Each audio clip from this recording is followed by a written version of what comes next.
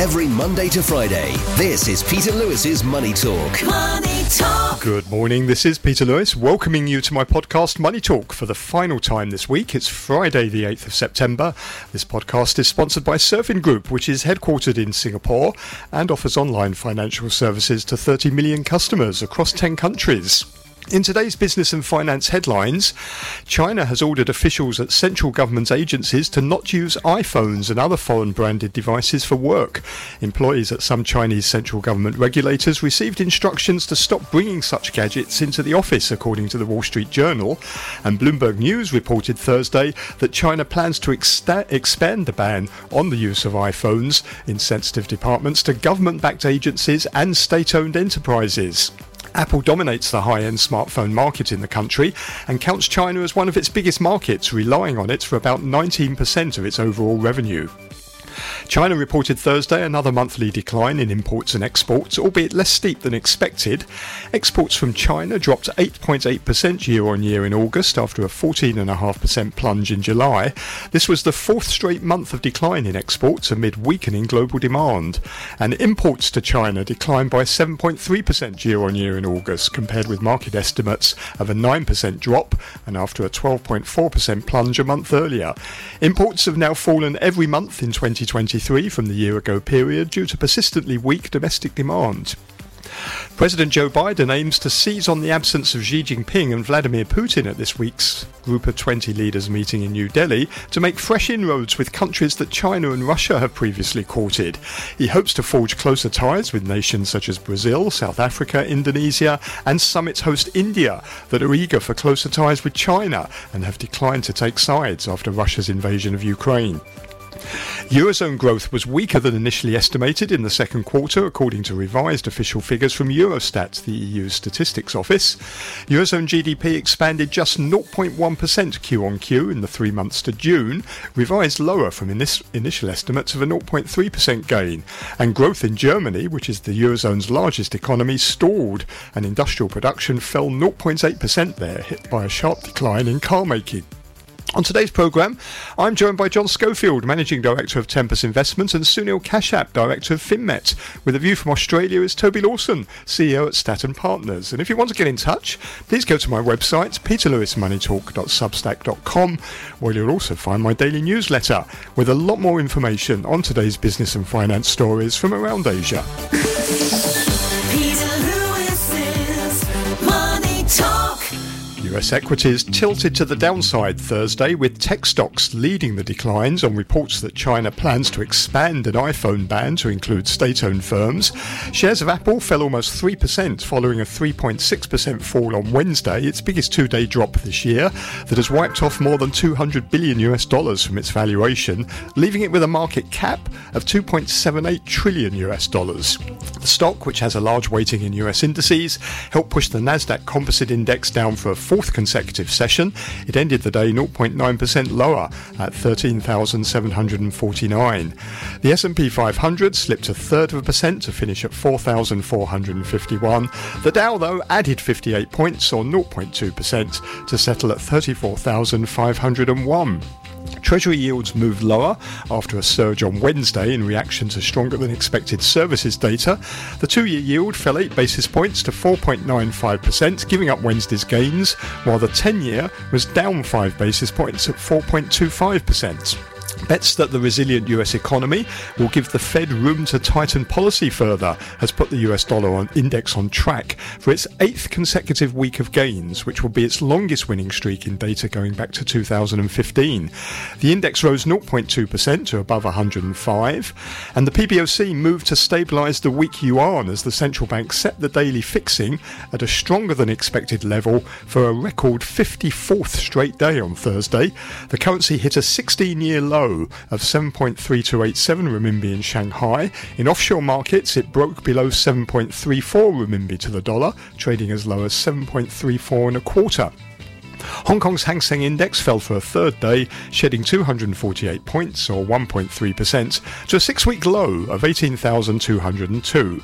The Hang Seng Tech Index was down 2%, and on the mainland, the Shanghai Composite lost 1.1% to 3,122. Chinese property developers saw extreme volatility as investors speculated about further real estate policy easing measures from Beijing. China Evergrande surged almost 30% at one stage after skyrocketing nearly 83% a day earlier, but it gave up all those gains to close the day flat. Sunac China jumped more than 21% after rallying 68% in the previous trading day, but it too shed all those gains to close almost 7% lower. China's biggest chip maker, SMIC, retreated from a 2-month high, losing 7.6% after some US lawmakers suggested greater curbs on the company over concerns it may have circumvented US trade sanctions in making the chip inside Huawei's new Mate Pro smartphones. SMIC's peer, Hua Hong Semiconductor, slid 5.8%. Here in local markets, there is a black rainstorm warning in force. That means the opening of the Hong Kong Stock Exchange is going to be delayed, and if that black rainstorm warning is still in force at 9 o'clock, then the whole morning session will be cancelled. You can get more details on the latest market movements in my daily newsletter at peterlewismoneytalk.substack.com. Every Monday to Friday, this is Peter Lewis's Money Talk. Peter Lewis's Money Talk. And to welcome our guests, we have with us in the studio John Schofield, who is Managing Director at Tempus Investment. Morning to you, John. Yes, hello, good morning. Good morning. Rainy morning. And also with us, we have Sunil Kashyap, who is Director of FinMet. Morning to you, Sunil. Good morning. China reported Thursday another monthly decline in imports and exports, albeit less steep than expected. Exports from China dropped 8.8% year on year to $284 billion in August. That's after a 14.5% plunge in July, but it was better than forecasts of a 9.2% fall. This was the fourth straight month of decline in exports amid weakening global demand. Exports have fallen year on year for every month since April as global demand for Chinese goods waned. And shipments to ASEAN, which is China's largest partner, fell 13.3% compared to a year earlier. Exports to the European Union dropped almost 20%, and shipments to the United States dropped for the 13th consecutive month, falling 9.5%. And imports to China, they declined by 7.3% compared with market estimates of a 9% drop. And after a 12.4% plunge a month earlier, and imports have now fallen every month in 2023 from the year ago period due to persistently weak domestic demand. John, what are your thoughts on this? And in particular, what's it telling us about, I suppose, both the state of the domestic economy on the mainland and also the global economy? Well, I think part of the the currency. We know that China's been obviously the currency is weak, but also the price cutting on a lot of goods. So some of it, in volume terms, I suspect the decline is not that big, but in US dollar terms, obviously, I mean, we've still got a humongous, and this is a sense of the problem. There's still a huge trade surplus from China. The balance of payments, hundreds of billions every year. It's about 1.5% of GDP, I think, isn't it? Yes, which is massive. And if you annualise it, it is massive. So. On the one hand, we've got the very weak domestic economy. On the other hand, we've got the Mercantilist side of the economy, which is both of which, in a sense, have reached limits to growth, in my view, on a long-term view. Obviously, we've got the debt crisis, which signals an end really to the investment-led, savings-led growth. In GDP, we're yet to see how that's going to work out. In the meantime, we've got the impending, the decoupling, the de-risking, increasingly pushback. I think we're going to see from Europeans in particular to this flood of cheap motor vehicles, amongst other things, which are clearly challenging the German economy in particular. I've got those numbers now on the trade surplus. In fact, I was too low. China's trade surplus is equivalent to 5.5% of GDP and about 1.2% of the rest of the world's GDP. So they are enormous numbers, aren't they? Yes, I mean, so we're getting into, as I say, in territories where the sort of natural limits to growth have to kick in somehow. How can the rest of the world absorb all this stuff? Sunil, what are your thoughts? I mean, just mentioning on that trade surplus, it's enormous, isn't it? It is. I mean, and it just shows that China continues to be the factory of the world, sort of. I think what is, in terms of some of the numbers of declining exports, what's actually happening is there's a change in the way manufacturing in terms of the supply chain is working out. What seems to be happening is there's a lot more products being exported from China, maybe semi-finished products from China to the ASEAN countries, to places like Mexico and Latin America. And then those products get completed in terms of manufacturing in those markets and then get exported to Europe and the US under the logo of made in Mexico or made in Thailand or Vietnam, etc. So because the last 10-20% of the product the value added is done at that third country location, the exports from China have reduced in nominal terms. And if you look at the pattern of exports also, it's changed, right? The US is not the biggest trading partner anymore for exports. It's ASEAN countries. And also exports to Mexico have increased quite a lot. So I think all in all, some of the decline is because of that offshoring of some of the supply chain value addition. On that point you made about where these exports are going, there was a report on Wednesday by the US Census Bureau. It showed China's share of US goods imports fell to the lowest level since 2006 in the year through to July. So as American companies, they seem to be reorientating away from Chinese suppliers. Yeah. So that's really and Mexico's share has gone up. And Mexico's share has gone up. I think that's gone up to a record high, in fact. So there is a real change going on, isn't there? That's right. There's a change. But then the interesting thing is, if you dig deeper, a lot of the manufacturing in Mexico or in Vietnam and Thailand is being done by companies owned by Chinese entrepreneurs. So ultimately what they're doing is just shifting part of the production cycle to other countries. Yes, that's what we've seen. We've seen figures saying that exports to those ASEAN countries have increased quite dramatically. That's been, as you say, the real cause of that is not demand from those countries. I'm trying to look at this data. It's a sort of good news, bad news thing, isn't it? I suppose the good news is that trade is sort of contracting at a slower pace, although it's still going down. It's not going down as fast and maybe better than expectations. The bad news, though, is that it does still continue to contract, and it's not good news overall for the economy.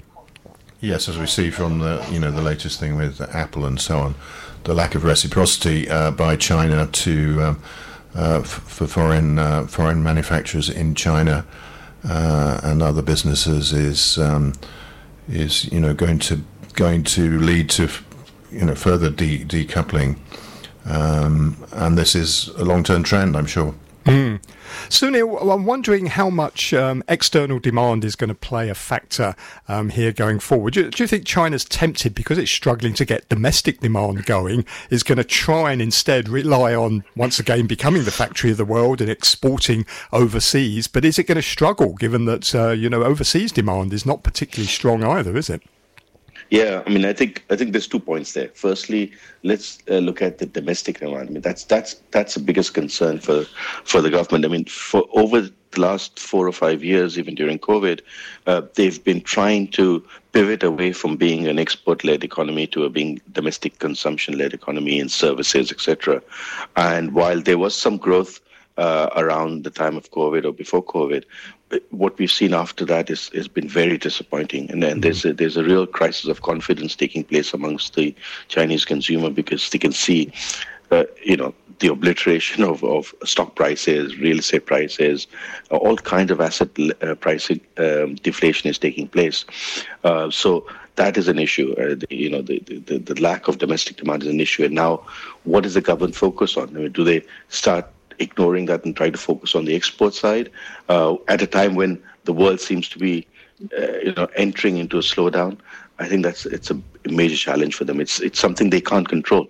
I mean, the only way they can control is maybe reduce prices, use the devaluation of their currency, and try to push product. But at this time, the mood in the world towards China is not as positive as it was, for example, in 2013-14.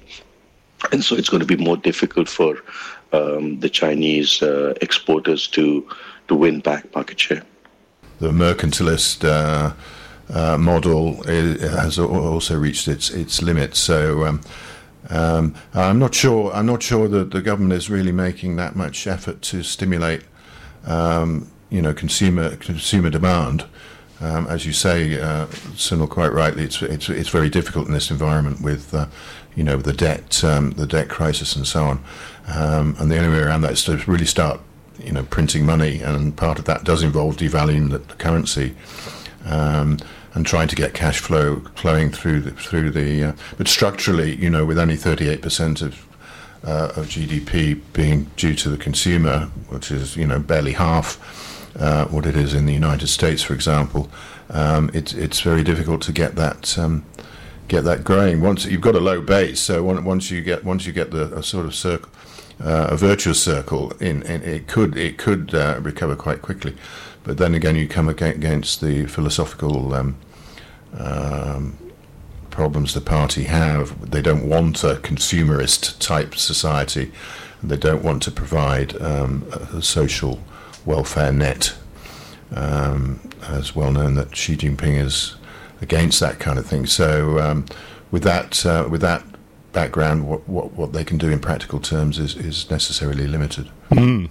Sunil, do you think this plays into the Fed's thinking at all? Because it must have a bit of a dilemma at the moment, because the US economy is looking pretty strong, isn't it? We saw that ISM services data yesterday, which was better than expected, but it's now facing a Eurozone that looks like it's going to slip into recession, a Chinese economy that's looking quite weak and is facing the problems of really weak domestic demand. Does this influence the Fed? Yeah, I think it will. I think, and also if you look at the central bank action of a lot of the central banks around the world, Australia recently, New Zealand earlier, everyone's keeping their local interest rates on hold. And I think that's a recognition of the fact that a lot of the central banks around the world feel their own economies have sort of peaked, and therefore they don't want to risk further increases. So I'm quite positive that Fed's going to keep that in their mind. I think the local price inflation and local recent data has been positive in terms of pushing people towards thinking about the Fed increasing rates. But I think the overall picture, and certainly China, gives them, quote unquote, an excuse to not to raise this time in September, and it's going to play into their thinking in terms of what they do long term, because the US dollar interest rates are really now quite high compared to the rest of the world. Yes, I think that's where it's showing up. US is uniquely positioned really, because it's got all its own resources, self-sufficient, particularly in energy these days, and there are, for some reason, the crude oil prices, as you know, has rallied quite a lot in recent weeks. To what extent that's manipulation by Russia and Saudi and OPEC, who have a declining share of the world market, remains to be seen. But there are there's still residual inflation effects in Europe, UK, for example, and but on the Fed, it seems to be coming down quite quickly, despite these robust job data. So I think it's finally balanced for the US. I agree. They may well hold in September at least, and see how things go. Sunil, a question I've been asking all week: why is China avoiding using its big bazooka to go and spur the economy in maybe the way that it did after the global financial crisis, where it really did step in big time, didn't it, to stimulate domestic demand and to stimulate the economy? It seems very, very reluctant to do that this time around. Why is that? The fear is that you use the bazooka and it has unintended consequences. I think this particular regime is very careful about controlling the way the economy and the society moves forward. And using a bazooka to create situations like local service demand or a sudden skew in money supply will create social unrest, and so that's why that's the last thing they want. So I think in this situation, economics is taking a backseat towards compared to politics, or compared to the parties' sort of view of keeping control of what happens in the Chinese economy. Yes, indeed. I think a lot of commentators have pointed out that the previous bazookas were really directed at the investment-led growth model, so just increasing fixed asset investment. Obviously, in the case of property, that's now at a complete dead end. Even in terms of the infrastructure, they've built out as much as they can. And the incremental gains from further, road and railway buildings are very limited at the margin. That's the only one hopes to see over time is a gradual shift away from fixed asset investment towards the consumer and household income generation. But that's, as I say, the politics seem to be getting in the way of that at the moment. Now, shares of Apple fell 3% Thursday after a 3.6% drop Wednesday. That's the most in a month after reports that China had ordered officials at central government agencies to not use iPhones and other foreign branded devices for work. Employees at some Chinese central government regulators received instructions to stop bringing the gadgets into the office, according to the Wall Street Journal. And the directive is the latest step in Beijing's campaign to cut reliance on foreign technology and enhance cybersecurity. And it comes as China seeks to limit flows of sensitive information outside of China's borders. And Bloomberg News reported yesterday that China plans to expand the ban on the use of iPhones to government-backed agencies and state-owned companies. And the move by Beijing could have a chilling effect for foreign brands in China, including Apple. The iPhone maker dominates the high-end smartphone market in the country and counts China as one of its biggest markets, relying on it for about 19% of its overall revenue. Sunil, this is a problem clearly for Apple, but also it's more worrying overall, isn't it, in that it just seems that the protectionism of not just China but the US to protect their own markets, to put restrictions on trade, just seems to be getting worse. Honestly, I agree. But honestly, I'm surprised it took them this long. If you think back, they started with the U.S. Telling all government officials and congressmen, Senate, etc., saying that they should not have TikTok on their government phones, right? And at that time, China didn't react. So, this has been going on. It actually started a lot from the West, and so China is just reacting to that. So I'm not surprised by it. I think it's it's just an escalation of the situation of the decoupling that we've been talking about, or de-risking, and so it is what it is. It's to be expected that China would react in this way. Yes, but haven't China also put a lot of restrictions on software tech, US software tech in China? Well, but anyway, you're quite right. So we're in a sort of tit for tat kind of situation, I think, here. I'm not. So much so difficult is because while Google was restricted, Apple was not, and a lot of the information that people use on Apple phones is kept on the iCloud, and that's where the US, because of the US government laws, would have access to the information on iCloud for national security purposes. So I think. It is to be expected. It's not unusual that you would, in this environment, government would do that. But yes, it's also not helpful for Chinese, employment in China. Obviously, Apple have to start cutting back production and things like that. So, yeah, it's all part of this, this ongoing, de-risking. I suppose in this sense you could say it's de-risking in terms of the digital space. I suppose, Sunil, I know you say you're not surprised by this, or at least surprised that it hasn't happened earlier, but the one thing is that, there are large American companies like Apple that don't share the same fervour that the Biden administration has for putting restrictions on trade. And Apple in particular has been a very big investor in China, one of the biggest. It employs a lot of local Chinese people at its factories. And it's sort of like, been doing what Beijing has been asking companies to do, which is to sort of act independently of their government. So are you a bit surprised that, they've done this to Apple, which is, could backfire on it? Yeah, I understand. I think that's why it took them so long to come up with the decision. But as of now, what I understand is it's restricted to government devices and government officials, right?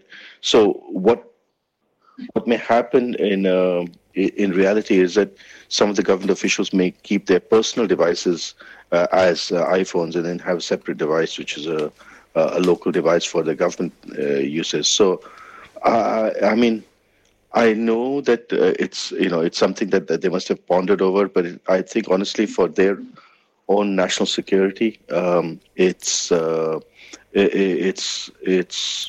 be expected, because there have been cases and they've been documented in the last couple of years where the devices of some Chinese government officials, iPhone devices, have been seized by the Western agencies, and information has been downloaded from that. So I think the Chinese government does have reason to be concerned for its own security purposes and to implement this. And remember, it is for government devices and government officials using it for official purposes. But if it gets extended, as Bloomberg is reporting, to state-owned enterprises, that's a real big step up, isn't it, on the restrictions? Correct, and knowing what China is, you'll have maybe some private sector who may show their nationalistic colors and say we were implementing the same ban. So I agree that the impact on Apple is going to be considerable, but given the environment we're in, I think it's to be expected. What may happen is you may have a negotiated settlement where the U.S. government steps down in some of its restrictions on TikTok and other Chinese tech companies as a quid pro quo, China doing the same for iPhone. So you may get into those kind of situations. Yes, that's a thought.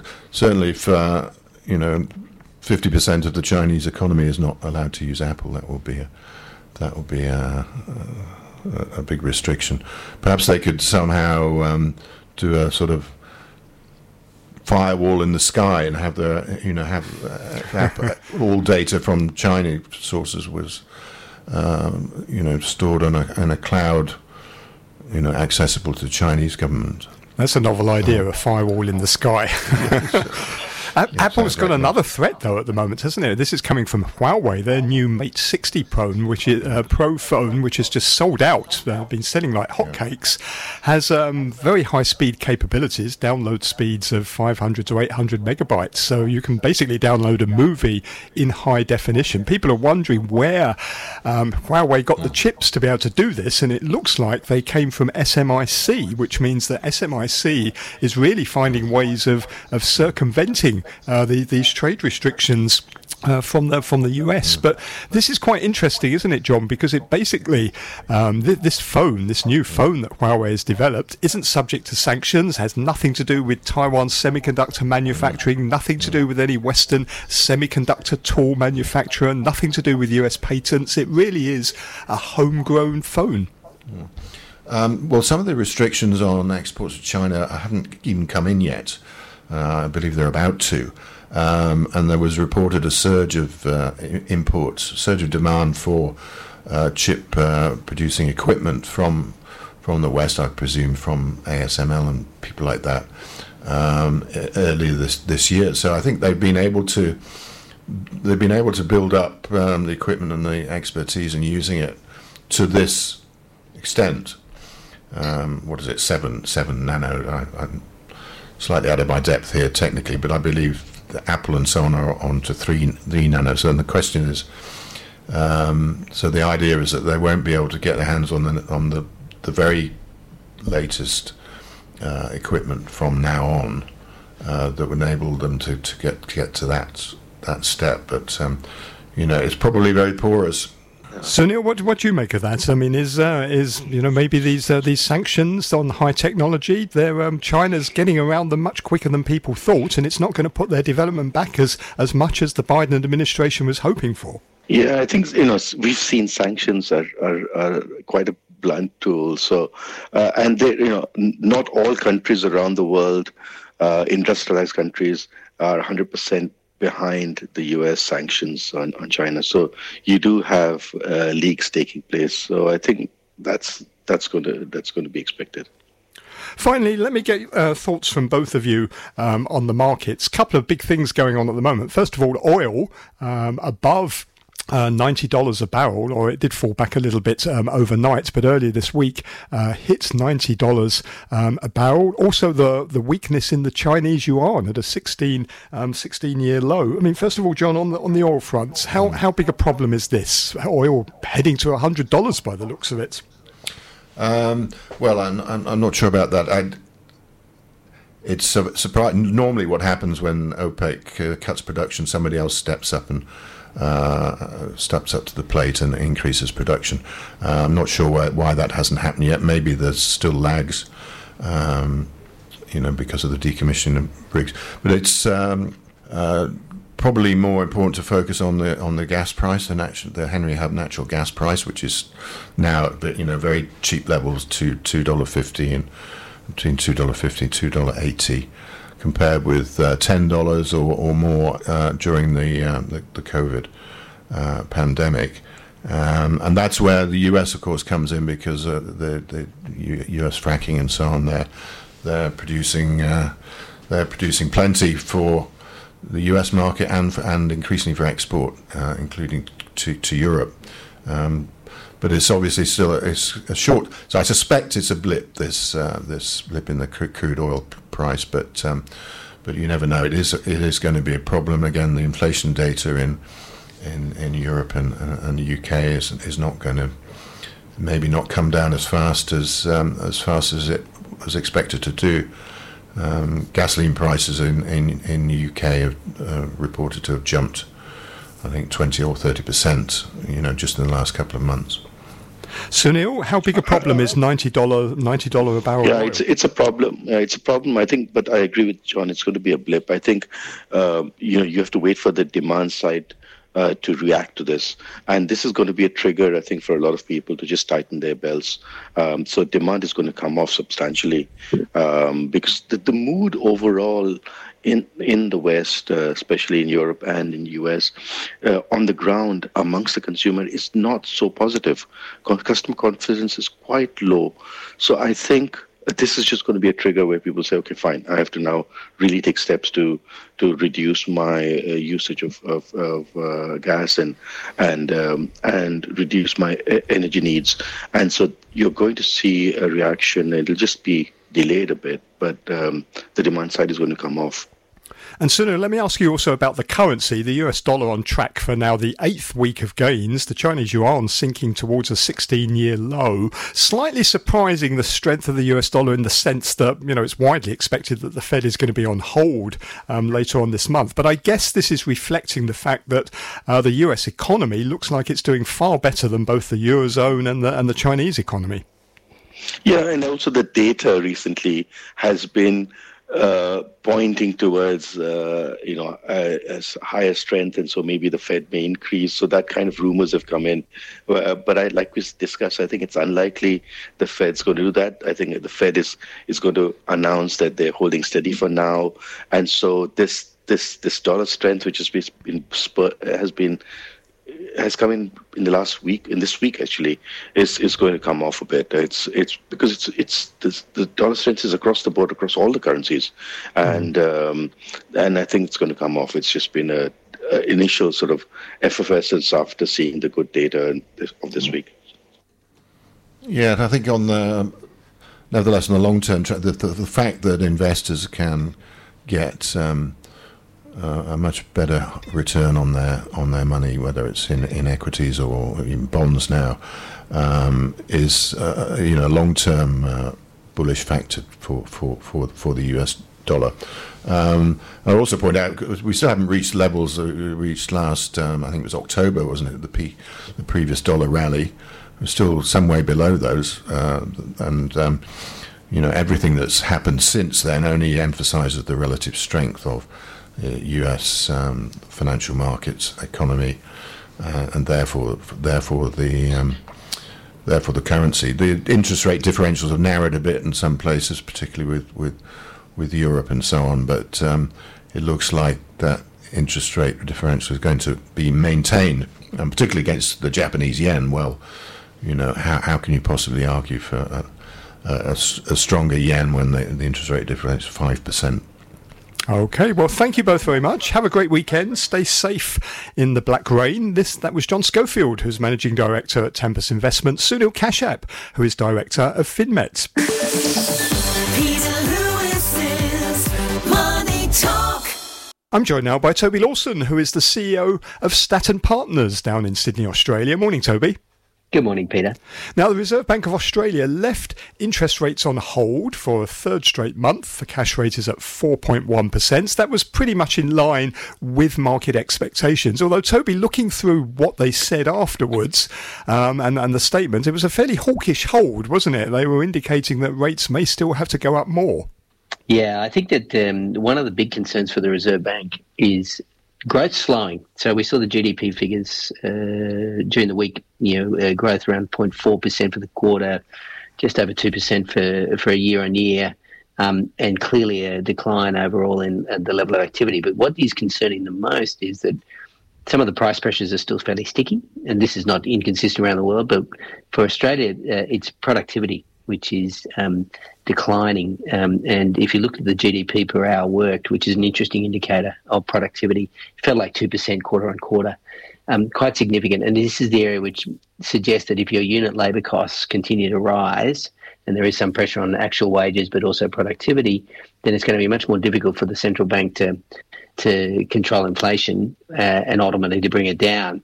So I think the message from the Reserve Bank is more hawkish than possibly the economic data would suggest, and that's a function probably of structural productivity weakness that needs to be shifted. And meanwhile, the Australian economy, as you said, it's really growing below trend at the moment, isn't it? Although GDP was advancing, it's definitely sort of slowing, and unemployment's they're forecasting that to rise as well next year. Yeah, overall, Australia is structurally pretty sound. We say it's a bit of done luck. Australia tends to do pretty well. Now, on the horizon, of course, you've got China. The economy there is slowing, so that has an impact on the trade sector for Australia. But the other positive that's sort of structural in terms of economics is the migration numbers. So we tend to benefit, and we will continue to benefit from an inflow of population that drives GDP. So if you look at it on a per capita basis, our growth's not so strong, and potentially you could be technically in a recession. But that's somewhat mitigated by the fact that we're getting 200,000 or 300,000 people coming through the gates in the next couple of years, and that drives GDP. So structurally, we're probably got a bit of a tailwind, but productivity is definitely a concern that the central bank have identified, which suggests that they're going to keep the pressure on rates. Even if they don't raise them, they're likely to stay higher for longer. And what are exports looking like with China? Relations have improved a bit, haven't they, over recent sort of weeks and months between the two countries. Is that being reflected? Is trade picking up? Yeah, I think, overall trade numbers will be softer because of China's growth. But yes, there's definitely been a thawing in the relationship between Australia and China, such that even overnight announcement that for the first time in 7 years that the Prime Minister will be visiting China and visiting the President Xi. I think it's around December. I think that came out overnight in terms of news. So, yeah, definitely a thawing in the relationship. I think this is probably mutual. I think the government's approach towards China had softened with the change of government, and at the same time, China, I think, has opened up itself a little bit more to dialogue with Australia. So together, hopefully, that'll continue, and will obviously be reflected in our trade and various other elements of the relationship. Now let's switch our attentions to the G20, which is taking place this weekend in New Delhi in India. I suppose the main news from this is the absence of President Xi Jinping, who has decided he's not going to attend and he's sent Premier Li Jiang instead to represent him. How much does this devalue the G20 or reduces the chances of anything getting done or being agreed? Yeah, no China, no Russia means no consensus and no statement from the G20. So clearly it'll have an impact in terms of what output comes from the G20. And it fairly well aligns the separation between those countries that are, G20 solid and those that are more heading towards maybe a BRICS type alternate arrangement, and that's being China and Russia. I mean, Russia, we know, of course, impacted by their exclusion around the Ukrainian situation. But the China one is probably a reflection too of positioning by China to the extent of trying to move away somewhat of the G20. But at the same time, I think given the domestic issues in the country, it may be such that Xi wants to stay close to the domestic situation in China and not necessarily put themselves out externally. That's one factor. But clearly, there seems to be a separation between those that want to be in G20 and those that want to shift to another group. And that other group presumably would be BRICS, which would China would like to be the leader of. That's right, and the interesting thing is it's being held in India, and India being a foot in both camps, for want of a better expression. It's a very important time for India to show solidarity and to sort of bring the noise down and to try to be a mediator across both the West and China and Russia. So a really important meeting, but without China and Russia there, the output from a public perspective will be minimal because it needs a consensus for any statement to be delivered, and it won't happen. This is a big moment for India, isn't it? Because I don't think there's ever been a time before where so many world leaders have been in India at the same time. And also it's a good opportunity for India to promote how its economy is doing and how its development is going. So this is quite a pivotal moment for India. Yeah, I think it's a huge success for the political leadership of Modi. And certainly the BJP have used this opportunity of international leadership to promote, the strength of the Modi government and the strength of the BJP across India. And I think, their use of the G20, I think they've had something like 50 different states visited from various groups associated with G20. So they've really taken advantage of the publicity that gives. India is on the map. I think clearly the West wants India to be a key ally in the region. And so from that perspective, it's really a good moment for India to shine, notwithstanding that it has its own issues. And, those who criticise India can have plenty of arguments around, the sort of whitewashing of what's happening on the ground versus what they present to the world. But this is not unusual.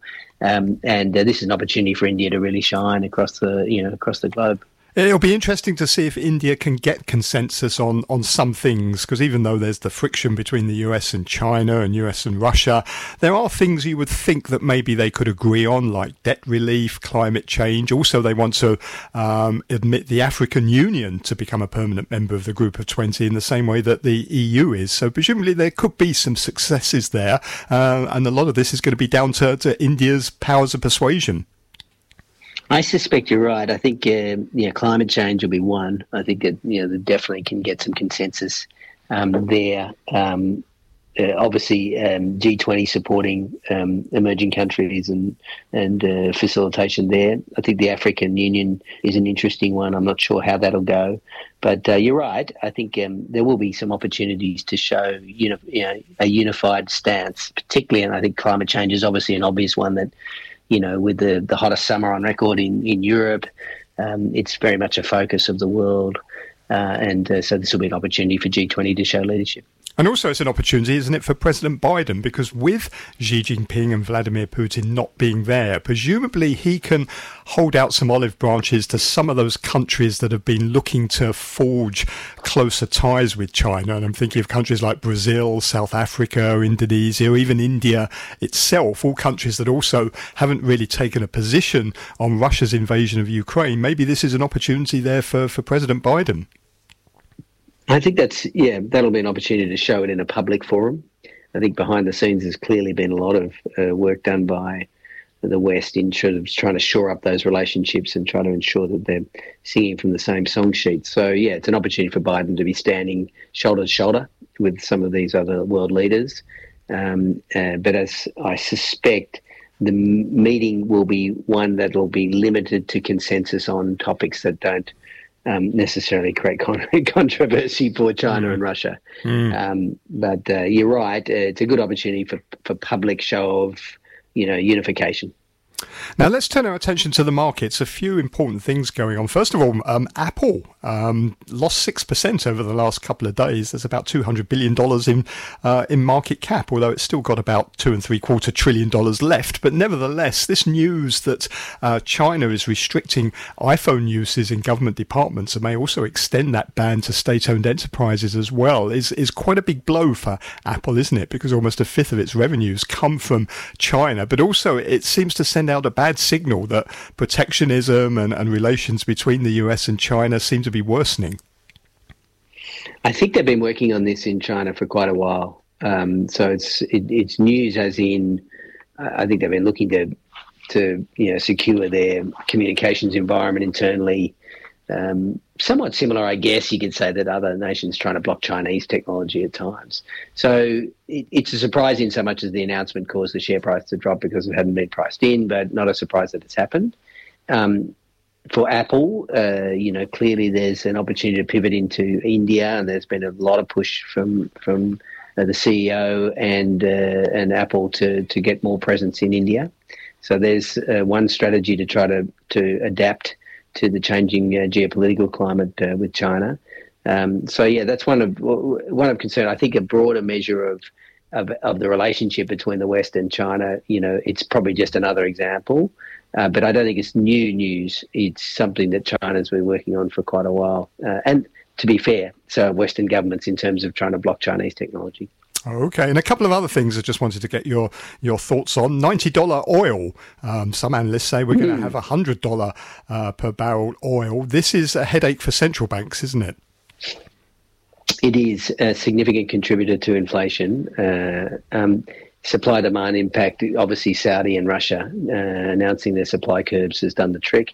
That's tricked it up over that 80 mark, and now, as you say, printing through 90. I think it has a lag effect, I guess. Although what it does is it just suggests that the ability of central banks to bring inflation back down to target is going to take longer when you have this type of move on one of the key price inputs to just about everything. So yeah, we'll be watching it closely, and it's anything through 100 then starts to get the zeitgeist and the press, and that'll be something to keep an eye on. And what about the US dollar, on track now for its 8th week of gains? That's the longest winning streak since 2015, combined with the Chinese renminbi, which is sinking to a 16-year low. Nothing seems to be able to stop the dollar at the moment, not even the prospect of the Fed being on hold, but presumably this is coming about because of all the recent data that we've seen out of the US, which is showing the economy there looking stronger than thought. Yeah, that's true. I think, the equity market's starting to feel a little pressure from, particularly in the growth sector, around higher rates that could happen. I think people, looking at ISM, looking at the jobless figures in the labour market overnight, it suggests that the economy's still got plenty in it, at least for the moment. And the lag impact of these higher rates hasn't necessarily hit the economy as people have expected. So there's a repricing of risk in relation to debt. And so I think in that regard, higher rates potential in the US, or at least higher rates for longer in the US, is reflecting in bond yields and also in the dollar. And of course, then against that, as you say, you've got the Chinese yuan, you've got the yen, and and the euro being an economy that's probably struggling a little bit, particularly with Germany as a lead and contributed to the softness, these all lead to stronger US dollar prospects. Toby, thank you very much indeed. Have a great weekend. That's Toby Lawson, who is the CEO of Staten Partners. You're listening to Peter Lewis's Money Talk. Money Talk. Thank you very much for listening this morning and this week. Don't forget to take a look at my daily newsletter, which is at peterlewismoneytalk.substack.com. I'll have more business and finance updates for you on Monday. Joining me then are Alex Wong, Director at Alex K.Y. Wong Asset Management, and Dickie Wong, who's Head of Research at Kingston Securities. And providing a view from mainland China will be Yanan Wu, the Chairman and CEO of Surfing Group. Have a great weekend. Money Talk.